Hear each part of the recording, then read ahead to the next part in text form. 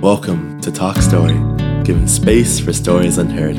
I'm your host, Alec Brownridge. The theme for this month is healing. Healing can happen through so many different avenues. Even play can heal, as we found out last month. This episode, our guest shares the importance of humor and choice in the healing process. After our outro, you can listen to a beautiful breathing meditation from our guest. Without further ado, my name is Jillian Dooley. How would I describe me? I would say I'm an incredibly empathetic person who has experienced a lot of pain and heartache in my life. And so my life as an adult and who I am now is very much centered on creating the kind of environment around myself where people can either self-heal or take a moment away from what they're going through, the hardship of their lives. And sometimes that's through humor, or sometimes that's through sweating it out. Because I'm a yoga instructor. That sounds weird if you don't have the context of me. I just make people sweat, really. Or even if it's through just really diving into what do you want and what's your life like, and asking tough questions. So I kind of I'm a chameleon in a certain way when it comes to the people that I'm around and what they need. But at the same time, I've learned to be a little bit more true to who I am, which is, a funny, caring, compassionate, and empathetic person. Yeah. Was that good? It was great. It was awesome. Let's start off with the idea of how have you used humor to heal? Right. Yeah. I mean, I think it's also good to understand that I also use humor to deflect. My therapist will tell you that I use humor to deflect a lot of the time. But I think that there's something so healing about laughing, even just on a physiological level, because it releases endorphins into your brain. And it gives your mind that second to kind of breathe and go, oh, okay, maybe things aren't as bad as that little voice or that vagal nerve in the back of my head or in my actual body is making it out to be. So I think that there's something incredibly healing about that, and also not taking yourself so seriously. It's hard to laugh and still take yourself seriously. You know what I mean? And I think we live in a society where it's easy to get very caught up in the importance of what you're doing. And it's important. What you do is important, but I don't think it's I don't know, I'm trying to think of a good example without dissing somebody. But as a yoga instructor, what I do is important, but I'm not saving the world. You know what I mean? And so the moment that I take myself so seriously that I can't make a joke, and I can't make a joke at my own expense, is the moment where I have to take a step back and get on my mat and be like, all right, Jillian, you and that 1,062 Instagram followers need to get back on your mat, have a conversation with yourself.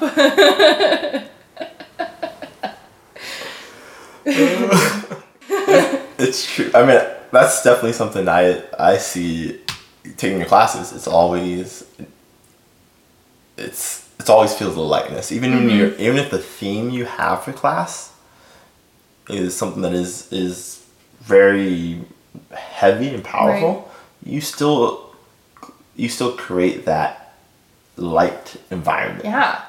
Well, I think it's important, especially I'm somebody who has dealt with a lot of hardship and a lot of tough things, and humor was what kind of kept my head afloat, and finding those moments of hard, but at the same time, when you laugh you breathe, and when you laugh you have the opportunity to kind of take a step back, and I think we can work through things much easier if we do it with a light heart. Mm-hmm. Than if we do it with a heavy heart or with a lot of importance. So, yeah. I mean, it's really interesting, the idea of the seriousness is important for growth, but the humor is also important for growth. Yeah, they go hand in hand. And you kind of need both. Right. Yeah. So did you always see it this way? Or like what, like how did that develop in you? Yeah, I mean, I think, so it's funny, I've always been a really funny kid. Like, even when I was really, really young. Like, my mom tells a story about we were on a train in Boston, and I'm like 5 or 4. Like, I don't understand levels of adultness or like in humans. Like, Gina's baby, I'm like, he should be talking soon, right? And she's like, Jillian, he's a year old. I'm like, so when's he gonna get a job? But I was like 4 or 5, I don't know, the age that babies talk and have sentences. I was that age. And I was just like making people like crazy laugh on the train, like strangers. So I've always really dealt with a lot of depression and an eating disorder and things like that. I was anorexic. And when I was 12, I was hospitalized for the first time for it. So I attempted suicide and was brought to a crisis center in Birmingham. I'm from Alabama. And Birmingham, England. Wouldn't that be so, like, just like a throw you for a curveball? Like, wait, you're from England?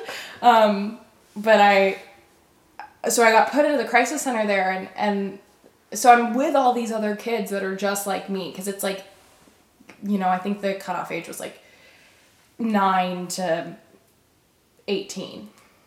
So I'm with like 5 other kids that are just like me, that are dealing with like some serious stuff and have gotten here for a reason. And it's not like I eventually like lived in a clinic for a while, but this was just like a crisis center. Like, you're there for maximum 10 days and then they decide what to do with you. And that was really the moment that I realized, like, wow, when I make them laugh, the whole energy changes in the room. So like we'll be in group session. And if I make a joke about something, or if somebody makes a joke about something, it's that moment after the laugh where everybody just kind of goes,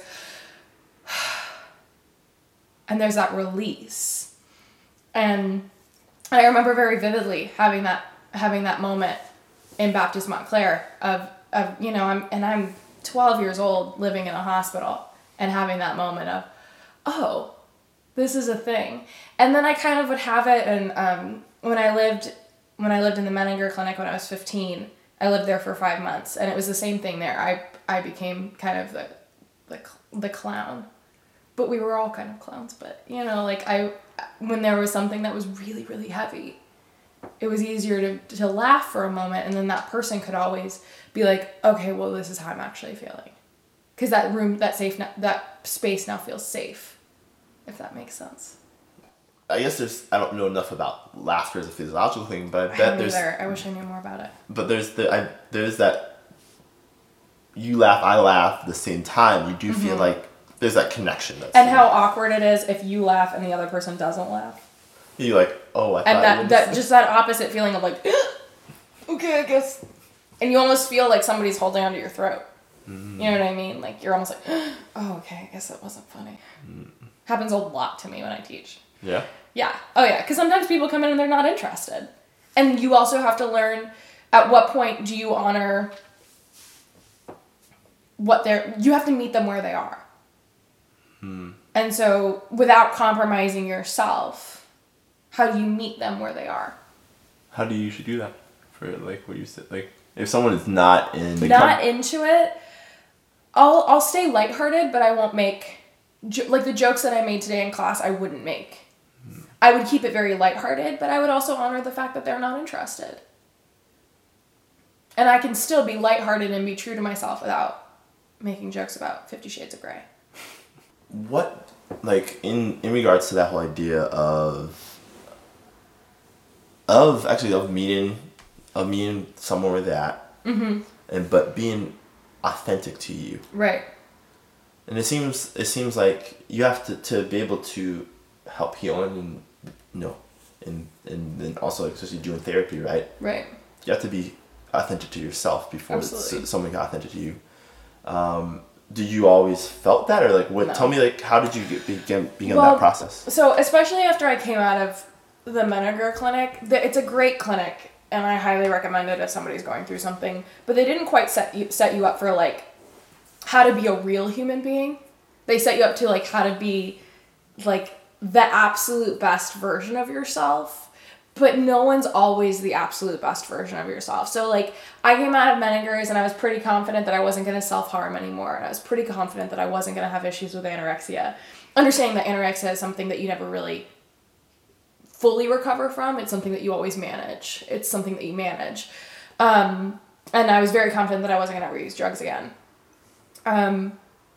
But I didn't know how to find that middle ground between here's this well-adjusted young adult that I am, and also reconciling this really messed up young adult that I was. And even when I went into college, I was still trying to figure out, like, how do I represent myself in a way? But even, like, when I met you, like, when I, like, just barely opened up to you about who I was, like, my past, it surprised you a little bit, right? Yeah, a little bit. A little bit. Because, I mean, yeah, you can see the scars on my arms and things like that, and you kind of have an idea of I was probably a goth kid at some point from the septum ring and the tattoos. But most people don't assume that I lived in a mental hospital when I was 15. And that, you know, I'm a trauma survivor and all of these other things. And so I had to learn what's important about what I went through. And the important thing about what I went through is understanding that everybody has the right to feel the way that they feel.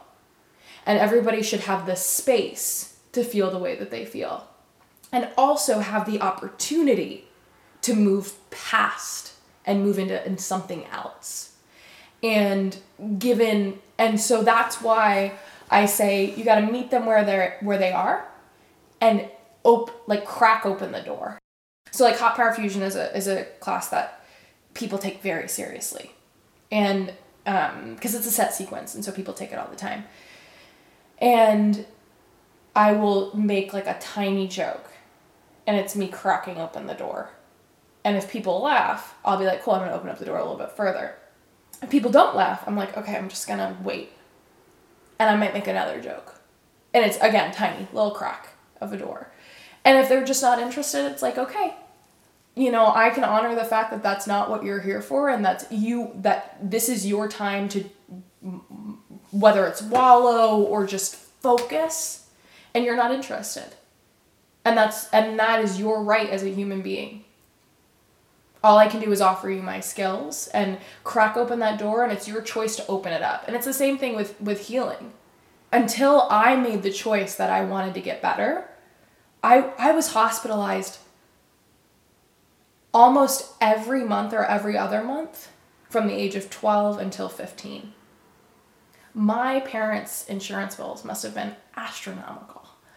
Like, I think thinking about that now as like an adult, like biting my nails over going to the doctor over my torn hamstring, and I'm like, if I had a kid just like constantly getting put into a crisis center, I must have hit my deductible real quick.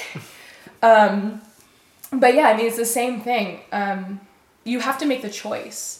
You could have the best doctors, you could have the best therapist, but until you make the choice that you want to get better, it's just people throwing stuff at you and hoping that it sticks. Yeah. That's such an interesting thing, the idea of, because I was wondering, like, how, like, the idea of choice and, like, what's that impetus for choice, right? Because as you said, you know, it was just that it could be the most fleeting moment. Yeah, they call it a moment of clarity in Narcotics Anonymous. Really? Yeah, it's usually the moment where you hit rock bottom, I believe. I never really went. Yeah, that makes, I mean, it's unexplainable, right? In a way, it just kind of, some people have it, some people don't, you know. But there's that blessing that you had it, right? And right. And therefore, and then that, I think that moment of clarity, but then that idea of like how then to stick through it. Right? Oh yeah, I mean, I think the easier decision would have been to let me die, because at that point it's like I'm already going on that path. It's gonna happen. I mean, my mom stopped going to church because she would just sit in church and be like, "This is where the funeral will be." Like, that's how bad I was. And so, I mean, it was hard.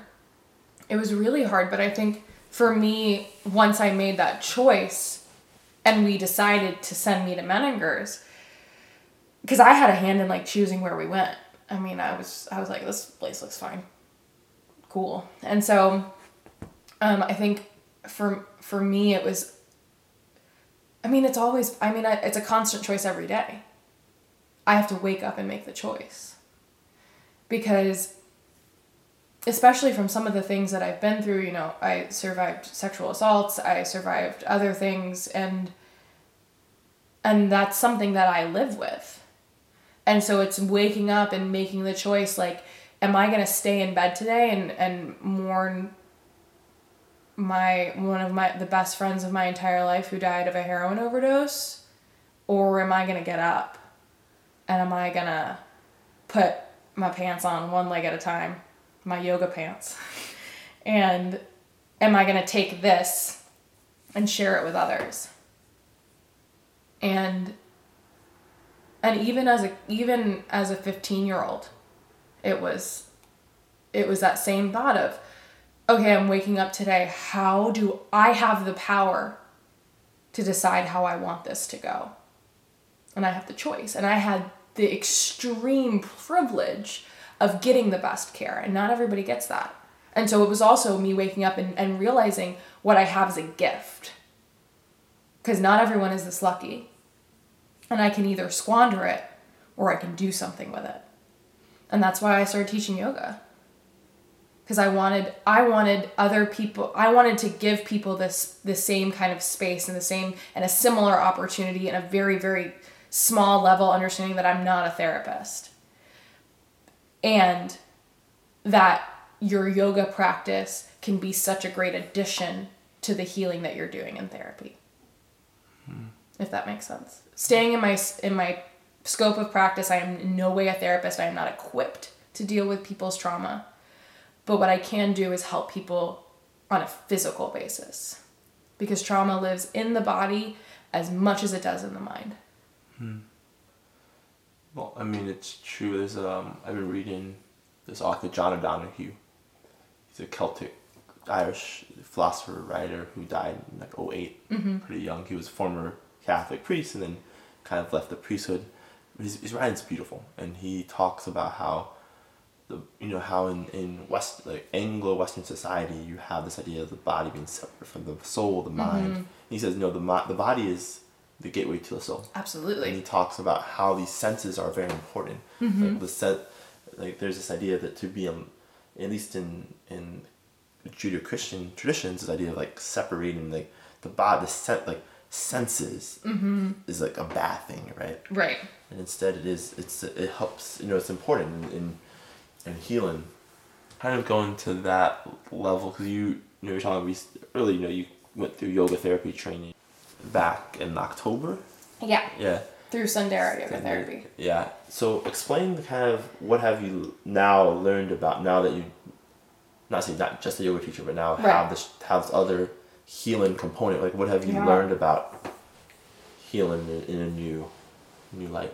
Well, I think, I've learned that there's so many different layers to what we can do with our body and how we can cope. And especially coming from the background that I have, I was really convinced that, and this is, I think, a very Western idea of it, I was really convinced that if you thought of yoga as a pizza, as I think of most things like a pizza, if you think of yoga as a pizza, physical practice, asana, is like everything but a couple slices. When in reality, in yoga, asana is like maybe half of one slice. And there's all these other things that make yoga. You sitting here and listening to me and being mindful about what I'm saying, that's yoga. And so we learned like different breath practices and different ways that you can actually calm down your body and your body's reaction to your triggers. So, calming down your nervous system and that fight or flight response. And I think also, I always went around thinking that I was broken from the things that happened to me or from the situations that I put myself in. And it was incredibly empowering and freeing to hear somebody say to me, the way that you react is not only normal, but understandable and physiological. and giving somebody who has dealt with trauma for their entire life the ability to say, I react this way because my amygdala does this, or because my polyvagal nerve activates this way, or my parasympathetic nervous system and my sympathetic nervous system, to give them actual Western medical reasons rather than just you're broken and you're messed up, is incredibly empowering, because that means that there's something that you can do about it. If it's just a breath practice, or if it's a physical practice, or if it's a meditation practice, but it's giving yourself the power to self-heal. So what do we do, in our clinics and in our workshops and things like that? I'm not healing anybody. All I'm doing is providing you the tools so that you can heal yourself on a physical level. And then you work with your mental health professional to heal you on an emotional level.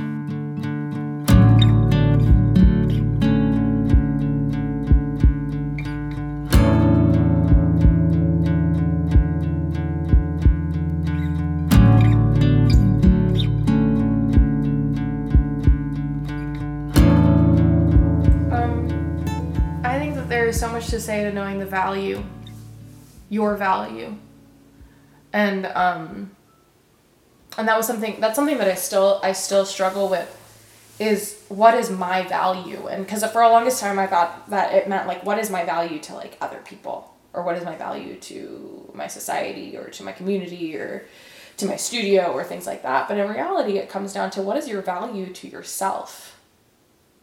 So how do I measure my own self-worth? And reminding myself on a regular basis that I matter, because in our culture, it's if we have self-love and if we have self-confidence and if we matter to ourselves, it's seen as self-centered or selfish or egotistical. When in reality,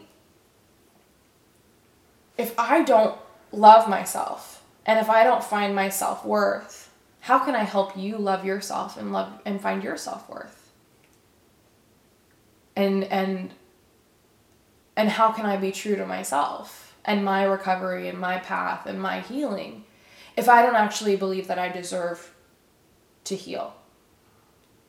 And I think maybe that's where it starts, is really with that moment of, do you deserve something better than this? I think it's such a powerful, powerful realization of, I deserve to live. And not only live, I deserve to thrive and grow and be something more than what I have set in front of me. And having the opportunity to not doubt that when because people will question it and people will say, no way, or I don't see that. At the end of the day, like, you go home with yourself and you lay in bed with yourself and you wake up with yourself. And so knowing your own worth is kind of, it's like tying the shoelaces before you go on the walk. I'm really good at metaphors.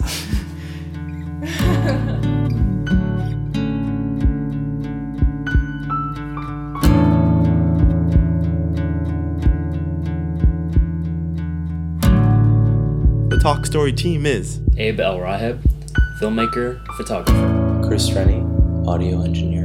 and I'm Alec Brownridge, your host and producer. Talk Story is available on iTunes, SoundCloud, and Stitcher Radio. Follow us on Facebook, Twitter, and Instagram at Talk Story Show. Check out our website, talkstoryshow.com. Mahalo. Kake pranayama is a breath practice. Can you describe that? Yeah, so you take an inhale through your nose, and then you exhale through pursed lips like you were breathing through a straw.